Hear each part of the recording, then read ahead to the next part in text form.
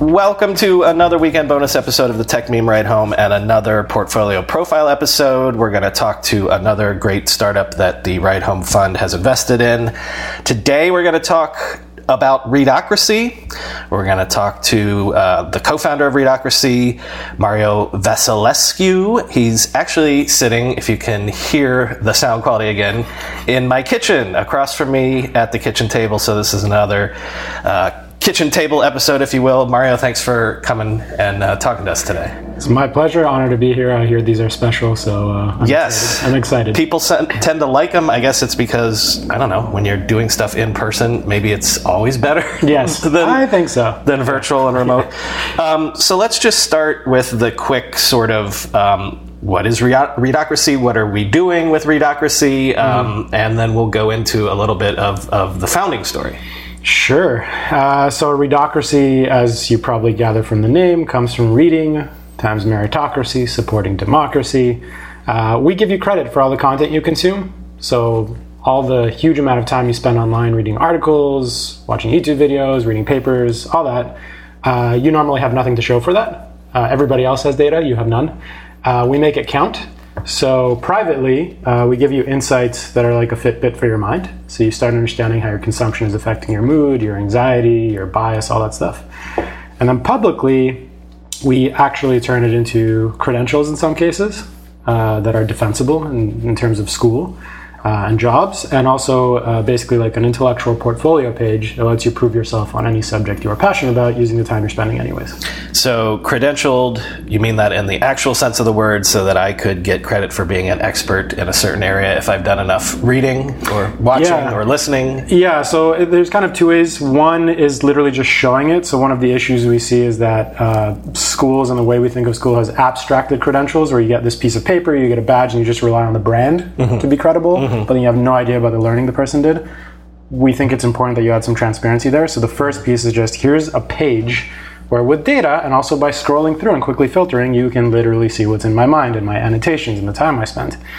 The other side, yes, the other side is actual credentials. So if an expert says, hey, me and my friends think you should read these 8 articles and 2 books on neuroscience, and we're experts in neuroscience, Readocracy will know that you actually did it. And that way we can check it, and basically it's making credentials programmatic. And there's also credentialed in the sense of this can follow me around the social web, and as you said, it's sort of a way of showing people what you do know, even if they don't know you. Exactly. So you can think of this as being really important to trust. Trust in terms of, hey, should I give this person a job even though they might not have the experience I'm looking for? But also trust, hey, should I listen to this person who may be a lunatic online, but they seem very tantalizing in their inflammatory statements. This can be, and that's one of for example, that's one of the integrations we're really excited to roll out soon, which is a Discord integration. Discord can get super noisy. You don't know who you should be listening to. Same thing with Reddit threads. Imagine you suddenly had a little thing injected under each person who posted saying, this person actually knows a lot about the subject, or there's nothing there. And so we're doing this obviously by plugins and apps and browser plugins. Yeah, so that's a really important question, both for how it works, but also the privacy side, which I want to emphasize and is very important to us. The core technology, it's because we can tell if somebody actually paid attention to a piece of content, how intensely. It's patent pending. We've worked with leading experts in Israel and the US on this. What we're doing is truly leading edge. It's very hard to game. You can't just leave the page open. You can't just scroll to the bottom. It's tough, and it's only getting better and better. So that's packaged as a browser extension, as a mobile app, or if you're a website owner, you can literally just put it in your site so that every visitor gets rewarded for spending time with your content and is incentivized to keep coming back. So it's great for quality content creators as well. From a privacy perspective, using the words "it follows you around" is terrifying these days. So it is very important to emphasize that Readocracy is extremely privacy first. First of all, it's designed so that you always know when it's on. It's not like one of those extensions where you have no idea when it's tracking or what it's tracking. You always can see it and know. It only runs on regular articles, regular PDFs, and YouTube videos. It is incapable of turning on adult content, banking content, shopping content. And even if it is what seems like a normal article, but it detects sensitive words, derogatory language, and whatnot, it will switch to private just in case. So we've already we got an award from Mozilla. We're super, super committed to the privacy aspect. All right, let's talk about you before we come back to what you're doing. Yeah. This is not your first startup, right? But from talking to you over the last year, I can tell that this is something that you're extremely passionate about. So maybe this is your dream startup. Yeah. But real quick, just give me your background and your entrepreneurial story. I studied robotics engineering, but halfway through realized it was not for me. Decided to finish because I felt like it was really, in a helpful way, changing how I think. And also to prove a point to myself that I could finish something torturous. But halfway through, I got into social impact entrepreneurship and was really into that. So that's kind of how things started. And then I won a competition for the future of work in Canada for predicting work in the year 2040. Got picked up by a think tank in Paris. And so I spent just over a year leading an innovation project on like how generations are changing how we work, how technology is changing how we work. And so I think in that process, I really learned a lot about how organizations work, but also the flow of knowledge and the flow of how people behave with technology. And that was, I think, really informative to kind of how I think now.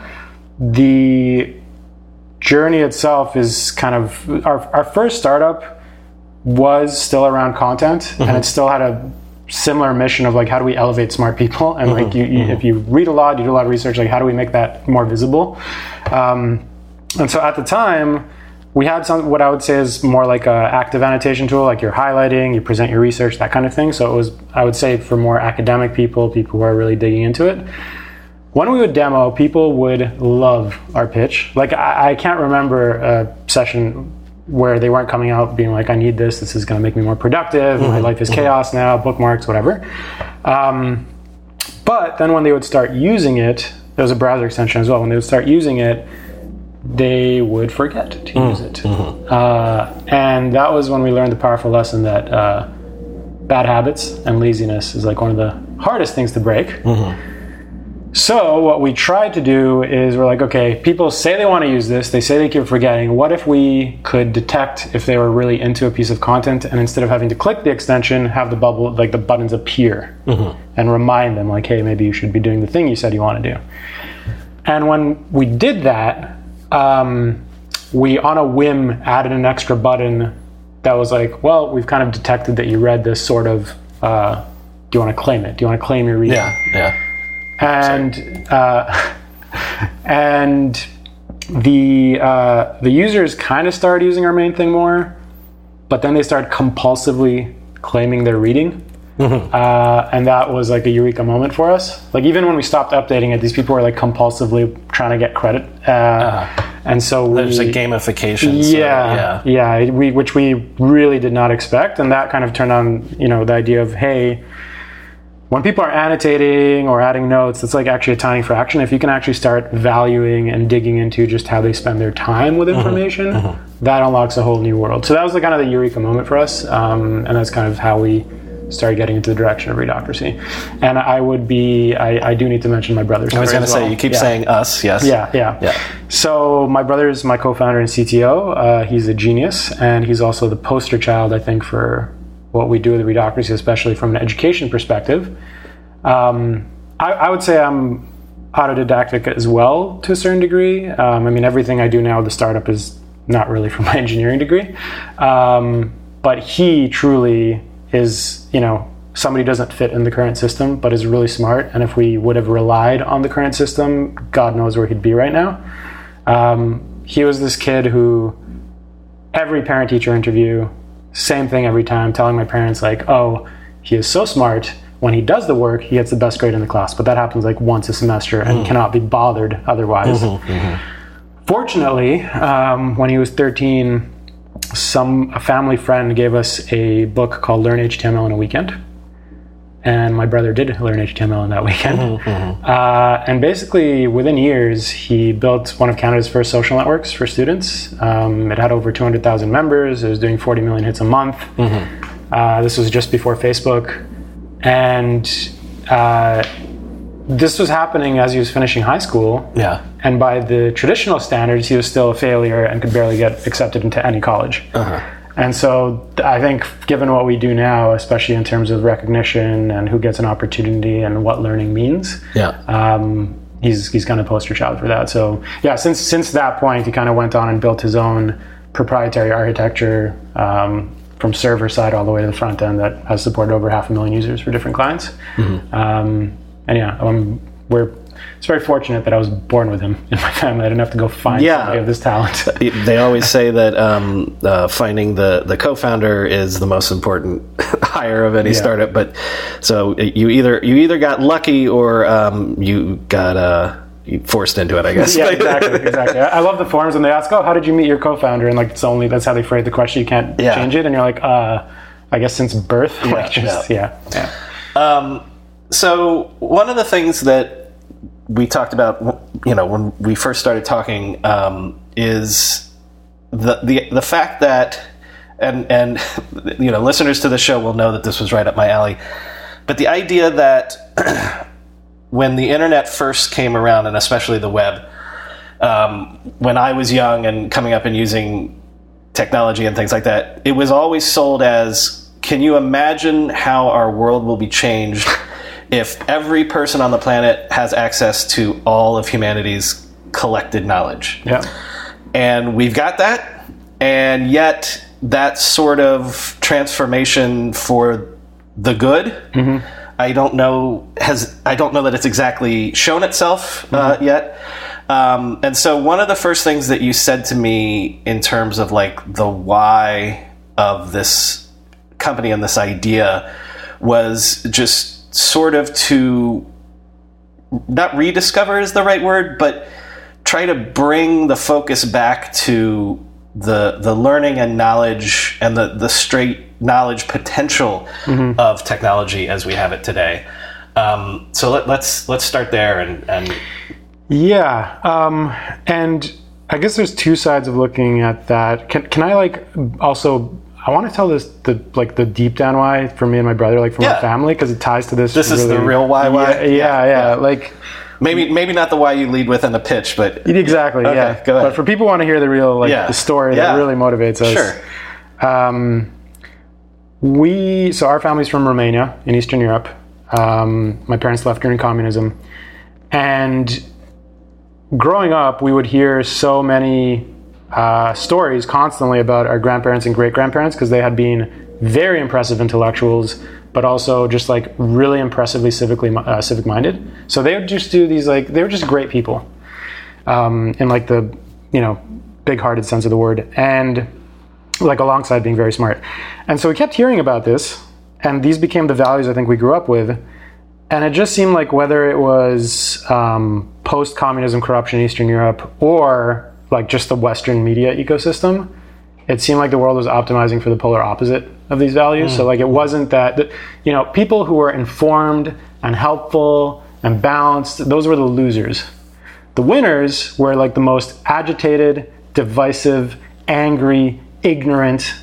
And so, deep down, and then when you talk about the internet and giving access to everybody and everybody to be heard, and then a system that optimizes for what I just described, without having a way to optimize for what I grew up, these values I was thinking of. I think deep down for us from the very beginning, and now really with Readocracy, is how do you provide an alternative so that this internet we have has another way of incentivizing, which is scalable, appeals to people's egos and vanity, but in a healthy way, and allows a different way of deciding, how we use this information. So in terms of you think about the information commons, and now that we're all plugged in and have this hive mind, that's I think a really big why in how we'd like to shape it. But there is also the aspect we can get into of how we value our relationship to the information. Yeah. Well, it's also about how we measure what happens on the internet, in the sense that the web has largely been monetized through advertising. Advertising is throwing money against attention, and there's no value in the attention. Well, there's no value in the quality of the attention, but the quantity. So as we've seen with social media, the thing that has been valued is sort of the addictive nature, that just keep watching more, just keep scrolling more, just keep clicking more. But there's no incentive structure for measuring the there's nothing wrong with cat videos. There's nothing wrong with frivolity and things like that. But there's no incentive structure for measuring for, again, quality over and you shouldn't, and so I think that is, and these are kind of our two big whys. Like, that is a huge missed opportunity economically, and secondly, it's also incredibly dangerous for society, coming back to your point of, like, we're all plugged in together. So, like, first of all, in terms of the opportunity, coming back to, like, the internet and how you think about it, first of all, again, so there's nothing wrong with cat videos. The issue now is that when you think of advertising, that's a monetization scheme which is designed for the cat video style of content. When you talk about educational content and really informative stuff, the best way of valuing that is not advertising. That's you just use that because that's the only method you have. Logically, when you're talking about really informative educational content, that aligns much more closely to how we value education, right? Like whether it's gaining, like this, we already have a path for this, right? Like what people pay for degrees, certificates, memberships, educational content. Oh, there's a whole world out there, which, by the way, is more valuable than the digital advertising market. People just assume, this is how we have to monetize. You want me to throw you a data figure that is from your deck and from your... Do you know, Mario, that people are spending over $1 trillion every year to prove their subject matter credibility by getting things like degrees and credentials and things like that? So it is a huge market. And also these same people... So first of all, you got these people who spend over $1 trillion a year through the only methods they know how of formally signaling their knowledge, while spending so much time online that for most people, this is the other fun fact, over the course of your life, you will spend as much time consuming content and all the discussions around it as you would studying for about 4 college degrees. 4 college degrees. That's insanity to not have any. Because you want to have another data point that you gave me that I'm going to spit back at you. North Americans spend 13 hours a day with media, whether it be online or I guess even now there's no distinction there, but with media. And so if you're not doing the highest quality stuff all day long, as you're saying, you're still going to sort of through osmosis also learn some stuff that could be the equivalent of degrees that you're not getting credit for. Bottom line is that institutions they abstract the relationship with experts, right? You have professors, you have these people affiliated with the institution, but in the end, you just get the brand of the institution. And we're seeing a unbundling where you have all these like experts creating their own courses, whatnot.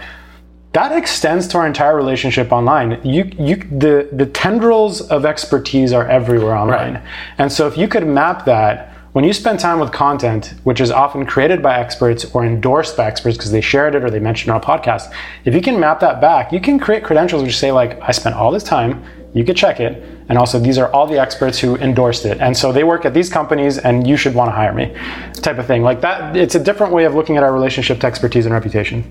Because how many times have we heard the stories about like, I learned how to do woodworking or become an electrician by watching YouTube videos. No one's actually going to give you a license for that right now.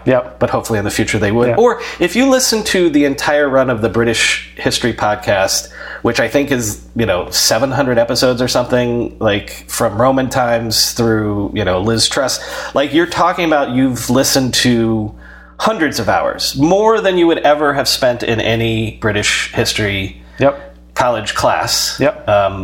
So when you say measuring and credentialing this is I'm kind of skipping a little bit into like the go-to-market and things like that.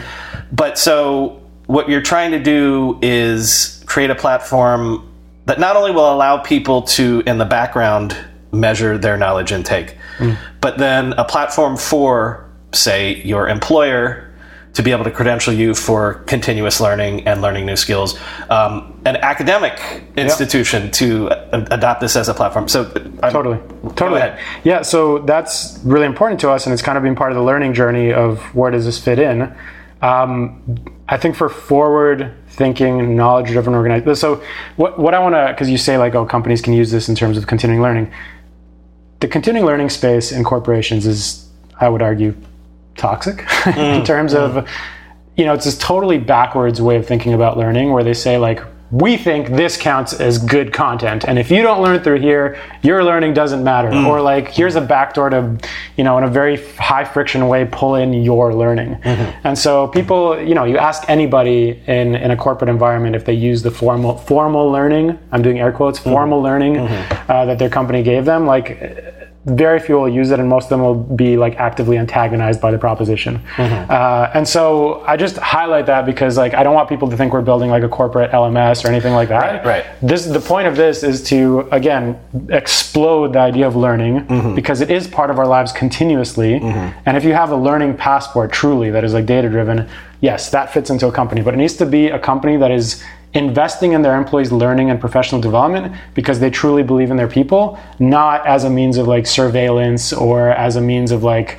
tripling down on their definition of, but within that, yes, it's super cool that we make it incredibly easy, whether it's a professor who has some friends in industry or a company that can look to a specific department to say, hey guys, can you just put in what you think are the essential readings or viewings or whatever it may be and your notes on the subject? And with Readocracy, we will be able to know if people work their way through it. Whether that's outwardly to clients, whether it's inwardly when people are onboarding into the company. So yes, totally. And then in a classroom environment, that gets super cool because you can start generating hybrid credentials between courses in school and practicing industry experts. So students become like pre-vetted as they enter the workforce in a way that companies want. And that also is kind of like our Trojan horse is not a good word, but like, a way we can get in to work with academia despite the fact that at first blush you might think that they'd be scared of us. BP added more than $70 billion to the U.S. economy in 2022. Investments like acquiring America's largest biogas producer, Archaea Energy, and starting up new infrastructure in the Gulf of Mexico. It's and, not or. See what doing both means for energy nationwide at bp.com/investing in America. Have you heard you can listen to your favorite news podcasts ad-free?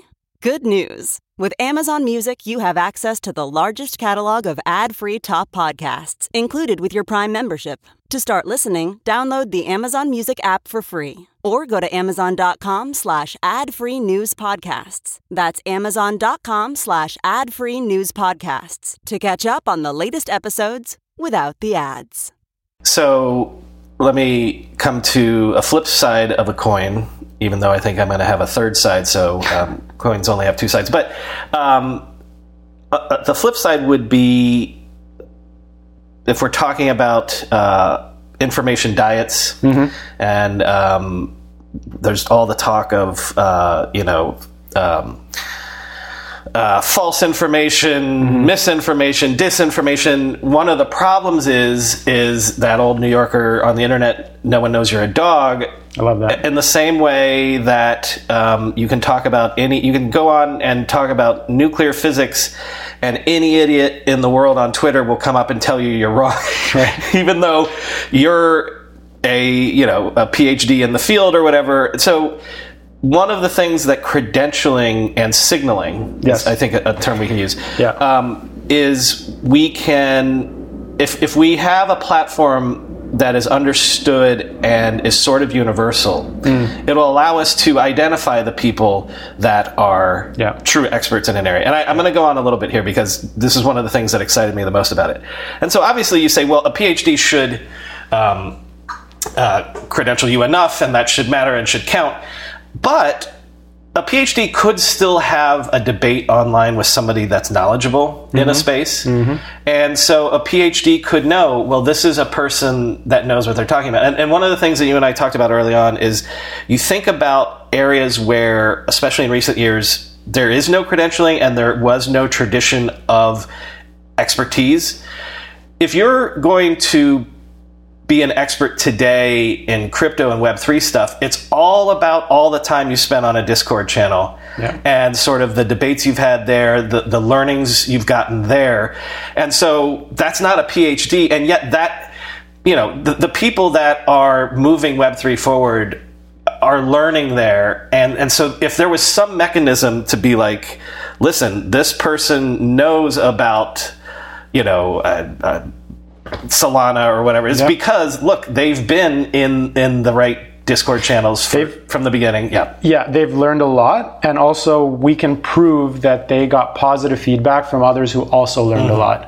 Because that's the danger. When you start saying like, oh, I'm big on Twitter and like therefore you should listen to me, it's like, okay, like, are you popular because you write really provocative things? It's the same thing we were just saying. Being popular on Twitter or Instagram is the quantity over the quality. Exactly. Right? Exactly. And so if you could change that, and that gets to the heart of like, we've talked about this a lot. I'm a first principles kind of guy. Therefore, in terms of Web3, I'm skeptical of a lot of the aspects. But like when you talk about DAOs, for example, we've seen how many of them flame out when they become anything other than financially oriented. Like if they try to run an organization or a community, like it becomes like a tire fire most of the time. What would happen if power could be assigned with how you've committed yourself to the subjects that the DAO is about? That seems like a more rational and safe way to scale DAOs with integrity. Right. And so Readocracy can become a protocol, and I think as we move in that direction, that's something we've looked at. We've talked to a lot of folks in the space, but I also don't think that you need to start there. Right. I think we can talk a lot about how you can have an impact on Web 2, how you can have an impact Web 2.5, and we can also talk about Web 3. We don't need to... Well, I'm only using the Web 3 as an example of an area where... subject matter. Totally. Right, a subject matter where... And Web 3 likes to use the term skin in the game, but that's true for any subject matter where it's like skin in the game is also time spent in the space. Yeah. Right? And I think I said to you the first time we talked that like one of the things that has held true from the first time I ever went on the internet is in weird little pockets of the internet, there are people that if you go to the right Discord channel or the right message board in 1995, people will rise to the top and become the king or queen of that message board and be the go-to. No one in the universe would know that this person is an expert, but if you've spent enough time there, they've qualified themselves to you and you can trust them. And so what's so fascinating to me is this is an attempt to solve the big problem of like sort of organizing that. And allowing the example I used to you is when I was day trading in the late 90s, there was a guy on the Yahoo message boards that absolutely knew his stuff. If you could have followed his picks, he would have made a ton of money, but there's no way he ever would have been on CNBC because I don't know who the hell he was. He was like some retired judge or something in Western Pennsylvania.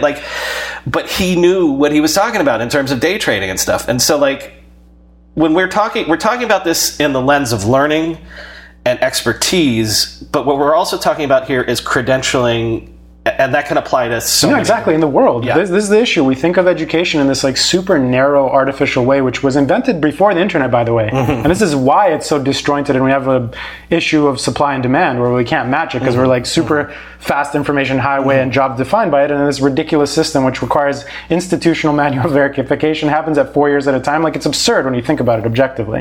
But coming back, like again, it's the signaling of knowledge. Right? If anybody's read the post status signaling as a service or any of that stuff, like education is valuable if you're intellectually curious. Of course, it has its own value. But in terms of how it maps to society, it needs to be able to be signaled and people need to be able to trust it. And we have an issue now where all this learning that happens, if it doesn't happen through these like gatekeepers, you're stuck. Right. And so we need better ways. And secondly, not signaling, but also self-evident signaling, something that somebody can believe in within the first 15 seconds. So that you don't have to say like, oh, well, how do I decide? You're in a space online, whatever, and it's like, oh, but this little Readocracy credential is following this person around, and so I can give that a certain amount of credence. Well, so you can hover on it. So when Readocracy is integrated, you can hover and it actually shows you all the time the person spent. You can scroll, you can see the data. So it's not like, oh, Readocracy says. Like, who cares about Readocracy? The point is that it should be self-evident. Right. And the credentials we generate come with a QR code, whether it's on your resume, whether it's on LinkedIn, wherever you want. And if you scan it, it will pull up a full transcript that immediately at the top has the data, has the most important things the person thought were the most valuable to their learning, their annotations, and the most helpful things they said to others who know what they're talking about. And if you still don't believe that, there's a link at the very top, big, that says, not sure you should trust this? Click here, and within 30 seconds, you will see it working on your own attention. And so, again, self-evident. You shouldn't have to trust the Readocracy brand. It should speak for itself. Okay, as I promised, the third side to the coin is what you sort of mentioned with your first startup and learning that this sort of gamification, which I would generally use as a pejorative, even in this sense, except for the fact that the third side of the coin is if you understand that and you start to see this credentialing gaining purchase around different spaces, then you have an incentive. You're incentivized to be like, all right, how do I raise my score? Yeah. Because then it would be, I want to get in on these conversations. I want people to listen to what I have to say. And so the incentive or the gamification would actually be, all right, where do I have to go? What do I have to read? What do I have to watch that will put me on the same level as these people? And give me access to these discussions that I can only earn if I've read the required things or if I've hit the right level, which Readocracy is able to facilitate very easily. That's a different way of kind of thinking about the internet, which is very, very important. But it's also how education, again, we keep hitting the same points from different angles. That's how education always functioned, because why do you want to go to Harvard? Because I want to get in the room where it happens. They won't let people in unless I've been to Harvard or Yale. I'm never going to become a Supreme Court justice unless I've gone to the right law schools. I'm never going to get in the internship at the right place in Wall Street unless I went to the right business school. That's what education has always been. And when we talk about democratizing it, it really hasn't been democratized because it's only gotten more expensive. It's only gotten more exclusive. And so if we do live in an environment where all of human knowledge is, by and large, of course, not everyone's online, but more accessible than it's ever been to more people on the planet than ever before, then we have to be able to find a way to think differently about how to credential the knowledge gain. Yeah, so 2 points on that, which I'm so glad you prompted me into, because, we didn't. So one is, it's the simple fact that and this is the first thing you said, so we have this incredible thing, the internet, it ripped down the walls of the gatekeepers in terms of access to information, but we don't realize that, when we talk about the promise of the internet, anybody will be able to learn. But in terms of how we value our relationship to the information, not just accessing, but valuing formally the relationship to the information, that hasn't changed. That's still stuck behind the gatekeepers. And so the whole value of the whole thing is stunted. And that when you talk about it's still stuck behind these things, of course, because we have this miraculous thing which gives you access, but nobody gives a shit. There's no way of measuring it. There's no way of signaling it. And coming back to the point of signaling, we've made Readocracy so that profile you get, that intellectual, that personal landing page of your life's learning, that you choose to share. You choose what's public, just to be clear. We've made it so that it is packaged in what we call assets, so that you can take that page and put it everywhere where somebody decides if they should trust you. It comes with LinkedIn upgrades. It comes with Twitter upgrades. It comes with resume upgrades, presentation upgrades, literally everywhere that you would want to signal. Because when we talk about I want to be able to be in the room, and so Harvard, this and that. The other thing we forget is that degrees are not even enough. People are already doing this in a totally roundabout way. Think about the fact that the majority of professional activity on LinkedIn, on Twitter, and you could argue the newsletter boom, is people posturing around subjects they want to be respected on. Because a degree is not enough. It often pigeonholes you. It's irrelevant as you get further and further from it. You're not going to go back to school. And so people are always signaling. That is a tiny trace. When they share that one article, when they share that one comment, when they finally find the time and they do extra work to do it, that is such a convoluted, ridiculous way to signal this invisible labor they're doing, right? And so this is about, Harvard makes you look cool because it's a brand. This is about, exploding that idea of this abstracted brand and distributing it across all the touch points with data, so that your intellectual labor authentically counts wherever you want and how you want. The coming back to the idea of quantity versus quality, again, when you're saying the experts on Twitter, or the Substackers or whatever, every single one of these platforms that I've seen for 25 years, there's an advantage to being the first. And so it's hard that's why the Vine stars, you know, because if you're first to something, if, you know, the people that are big on Substack were already big in another arena or whatever. So it's harder to, one of the things potentially for social media that this is a problem that Readocracy could attack is that to get the 300,000 followers on Twitter, or to be able to make a living at a Substack, you're already behind the 8 ball, and the people that got there first and planted their flags first have this sort of stranglehold on the conversation. You just learn about a new thing in crypto. I've come back to crypto, but you know, people got to it 6 months before. Oh, I'm too late, etc. So this would allow a way to get on a level playing field without having to be there first. Yes. So when we're talking about democratizing and signaling, this is a way that it is sort of leveling the playing field, as opposed to just the person that, you know, got there when the coin was, you know, exactly half a penny. Exactly. And also we are very mindful of this even. So we have community badges that you can get, which, like, if you're in the top 20% on a subject in terms of consumption, you are well read. If you're in the top 20% of contributing, like, you are super helpful, you are well respected. These things, you can earn it, and it shows if it was all time, so this happened at some point in the past, or if it's like recent. You also get it if it was just the past month. And people can see that, so that people don't feel like, oh, it's too late for me. Like, why would I bother? Cold start problem. Like, no. Like, you can still be respected if you put in the time starting now. So this sounds great and all sort of pie in the sky idealistic stuff, but what are we doing right now? Like, give me the state of Readocracy if I go and I sign up for it. First of all, I go and I sign up for it, and I do the plugins or whatever, and create the profile and start reading, and it's just plug and play, easy to do that. It's plug and play, and I want to make sure I want to come back also because I feel like I dodged you on the information diet part, so I want to come back to that. Sure. But it is.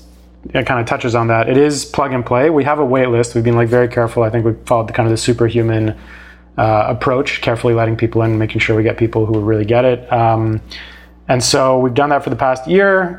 In a couple of months, we are planning to open it up mostly. You'll still have to read a short page that says, like, do you understand what it means to be a good information citizen? If you don't read it, you don't even see the sign up button because we're using Readocracy, which is kind of neat. It's like a terms of service of not being an asshole that is built in. So yeah, it's just that you sign up, and once you add the extension, you're off to the races, and you'll see your insights starting to populate. You'll start getting the professional and social upgrades. The idea is that it's freemium, so you use it for free, the basics, and for a month you have almost everything for like included. And after a month, it rolls back to the basic account. And if you want to get the LinkedIn upgrades, if you want the advanced insights about your mind, these things are paid.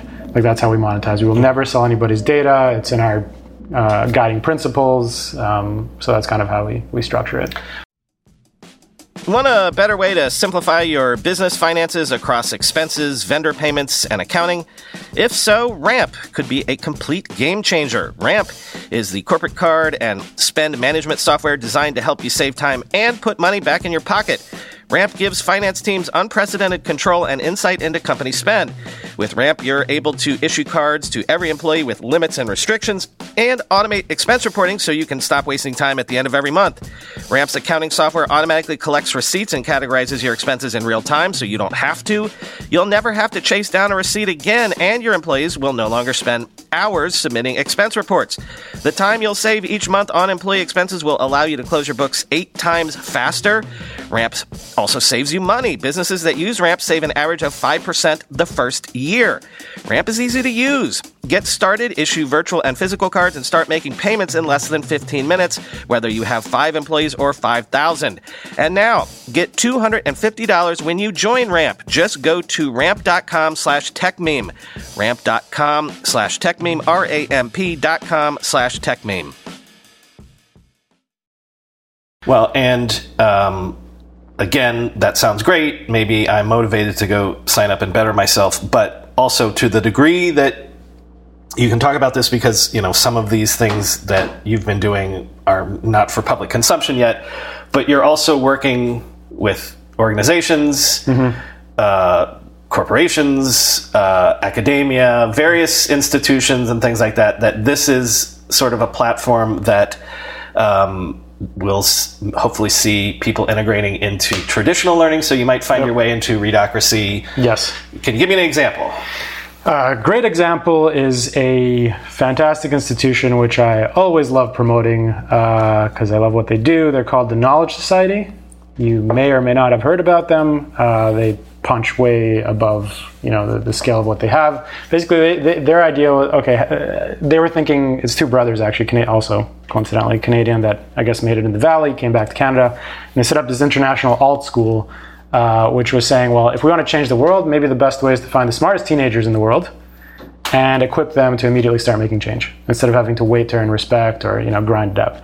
So they have a school set up for this. It's international. They have American students, Canadian students, international students that are just terrifyingly brilliant. They are some of the top users on Readocracy. The volume of quality research papers and content that these kids consume is horrifying compared to how it makes me feel about myself. But they're basically going to be using Readocracy more and more across. Already a bunch of their students use it a ton, and they have a really neat model around credentialing in terms of students have to work their way through the material. There's brands that come and sponsor credentials, so they're ready for industry. And so that's one example of how you can use it, and one institution is using it. But that use case is what we're doing with a variety of schools and also formal colleges, universities. And what's really exciting is, I can't mention the names yet, but there's some really big upskilling, reskilling, jobs programs, rethinking employment and the pipeline from school to employment in America that we are starting to work with. Another side of the coin is what this could do for creators. Is the YouTube plugin yes, it's live? It's live. As of a couple of weeks ago. So imagine you're a YouTube creator, and let's say that you're teaching concepts about artificial intelligence. And if someone watched your whole channel, there's 70 hours of learning to code or learning concepts of AI or learning complicated math or something. But you have this huge catalog that again is either the equivalent of anything in a college or better. And you could then offer what you've done, your corpus of work, as something that people could get credentialed through and say, I went through Brian's entire AI course, all 70 hours. And so as a creator, this is a way to get value of the back catalog is reductive. But as a creator, I know that that's incredibly valuable. Yes. But also it creates a stickiness and a sort of a community around work that you've done. Well, there's two important points there. One is, first of all, just identify your superfans. Mm-hmm. Just whenever you write a Substack post, you put a Medium post up, you put your next YouTube video up, just have a badge generated by Readocracy you can embed in the page that says, if you've consumed more than this, I've accumulated it through this list in Readocracy. If you have worked your way through it, I would love to give you this badge and give you special access, a discussion that is only accessible to people who have done it. Readocracy can tell. Right. And so that's really powerful. The other way, which is more macro and why this is so important for, a huge issue in society right now, is how do we justify quality journalism? Because it's always losing compared to the most inflammatory, insane stuff. And even the quality stuff gets pulled in the direction of a race to the bottom. Right. And so ultimately, we spent 2 years kind of leading into Readocracy, learning a lot about the media space and working with media companies as well. And ultimately, journalism, quality journalism, as much as it pains me to say this, the fact is it's a nice to have. You do it for your own responsibility, your own satisfaction. That's why you pay the money or spend the time. You don't get anything formal the vast majority of the time. And so what would happen if quality content was now able to be attached to reputation with formal outcomes? That gives a distinct advantage to quality content where it becomes a vector for identity. And so at that point in time, and this comes back to it, if you have an amazing YouTube show, if you write incredible things, We're going to be working with podcasts soon as well, like in terms of even if you don't have a video. Right. This is something that should count for something, both in terms of you recognizing your fans and being able to build a community around that for the people who really know their shit and will have the best possible conversation.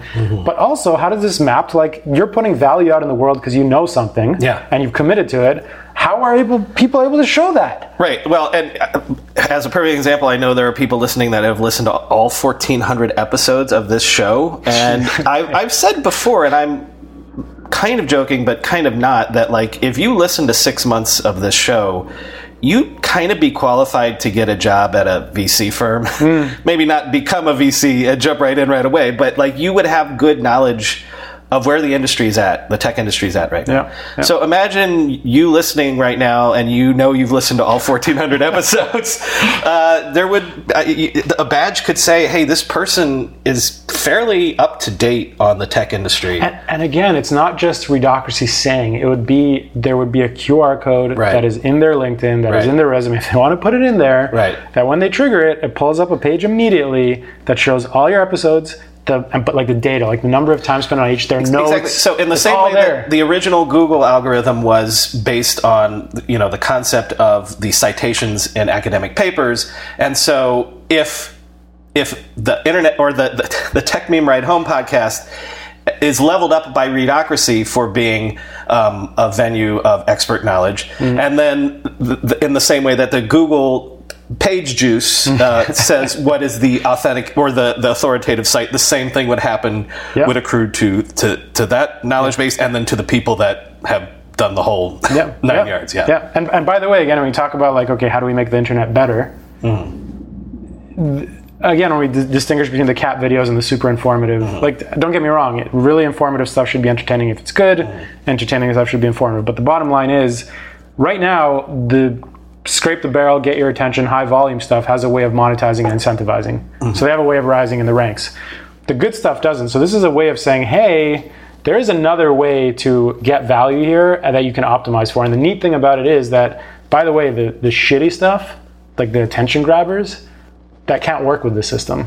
So they suddenly have their own counter incentive to be like, oh shit, like, am I going to do this? Or I'm going to choose this path that allows me to do, like, high value audiences, high value partnerships, credentials, all this stuff. Let me mind incept something to any media brands out there. Imagine you could charge a higher CPM because a trusted system tells people that you have higher quality content. So even though we're trying to get away from the world of monetizing through ads. Just a thought. One of our partners, actually, so we forbid this. You can't use our data to target people. But we're open, for example, if you have an ethical media alliance that only wants to work with publishers who do not inflame and only put out quality ads that are not trying to grab your attention. Hey, if we can help, say that this is higher quality and these people are more committed, we're happy to support that. Not all advertising is evil. And there's a reason for it. It's not like it's going to disappear completely. But so, we're open to that kind of thing, totally. And also, if you're a media brand out there, by the way, to add to the inception, what would it mean if somebody shows up on your site and a little thing appears saying, like, thanks for reading these first 2 articles. You are 8 away from getting access to a VIP discussion. You should keep coming back. Right. Okay, before we wrap this up, you wanted me to come back around to information diets. Have we hit that? Yes. Or? So at the very top, I said there's kind of when we don't value, you said also, when we don't value how we spend our time, one side is the opportunity. And I promise we won't go this long on this side as if, it's the second half. But the other side is that it's dangerous. Something we've been popularizing, I just spoke in Washington on this. Again, some partnerships we can't name, but fairly high profile, hopefully coming soon. You can draw a very tight parallel between the obesity epidemic and the dysfunction of how we were feeding ourselves and the systemic nature of it, like, the lack of regulation around ingredient labels, nutrition labels, all that stuff. You can map that very tightly to what I would say is an infobesity epidemic with the issue of how we feed our minds. And so right now, the fact of the matter is that if I give anybody, like anybody who's listening, like if you had an hour and I have 2, like in each hand I have like a burger and a set of vegetables, and and like, what are you going to eat right now? So many things are immediately going to come to your mind that instinctively would make you lean one way or another. Not that there's anything wrong with burgers, but at least you have a framework and a set of ideas to immediately think of. If instead with that hour we replace the food and I put like super saucy, tantalizing misinformation, clickbait, celebrity tabloid gossip on one hand, and the other one I have like a few amazing long form timeless pieces from experts, right now you give that to somebody online, you make you that opportunity, there is literally no consequence or reward. Right? Like, why should they care? Right. They're not going to be judged. The experience is invisible. They'll disappear into the ether. They have no data about it. There's no reason to care. So, and the problem is we're in a system that is definitely designed to make you lean for the burger, you know, informationally. And also to not make you think about it. Right. Like, gorge yourself. It's like a buffet. You're at hours a day, like, consume. And so the other side of this is, you know, the mindlessness with which we consume, in our opinion, is upstream of so many issues you see in society. Like whether it's the ease with which misinformation spreads, because you're like completely mindless, you're not thinking, there's no friction, why would you care? The ease with which you can like agitate people, and then just like how, you know, truth disappears basically, again, under all this. So like downstream from these things, whether you're afraid of what's happening with democracy, you know, misinformation, you said at the top of the show, like this is something where it's not just about how we signal trust outwardly, but it's also about our mental health. And like the sanity we have as a society basically depends on us also, you know, in the same way we're equipped to think more mindfully about how we feed ourselves, you know, physically, how do we feed ourselves mentally, and having the framework and the thinking and the data to think around that. Right. And that's really important. And by the way, like I'm super excited because this is something we've just solidified over the past month.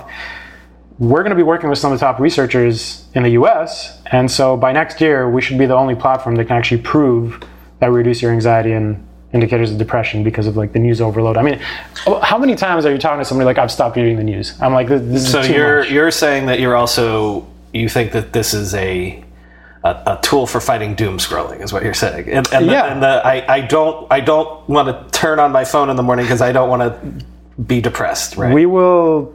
I'll drop a little teaser here. I won't get into details, but we will let you take control of the algorithm. Everything we're doing until now has been kind of reactive. We're going to help you get proactive as well. Doom scrolling, I don't know if that was deliberate or not, but a few weeks ago, you may have seen in The Guardian an article about doom scrolling and the impacts on mental health by a researcher. We're going to be working with them and their team, just one of the folks we're working with. So it's, you know, one of our early partnerships actually is with a employee benefits platform. So it's quite likely that some of your listeners, if they go into the employee benefit side of their workplace, they may see a Readocracy list as one of the benefits. Yeah, I'd name the names, but trust me, if you're listening, there's some of you that are working at these companies. And then one other thing, I'm just going to jam it in here because I know it seems like we're going to fix this, we're going to solve for this, but one more thing is people, and this you don't even have to have a comment on this. This is just me thinking about it. But like people that want to do things like create these next generation education platforms, you see a lot of it for like these coding schools and things like that. But there's other things out there that are trying to blow up sort of the monopoly that higher education has had. Like this is a way around what is essentially the rubber stamp credentialing, because, you know, those of us that have been to college, even at the best colleges, there are some shitty courses and some shitty classes. And so on the one hand, the way to fix, as we said earlier, to democratize education is to break down the ivory tower.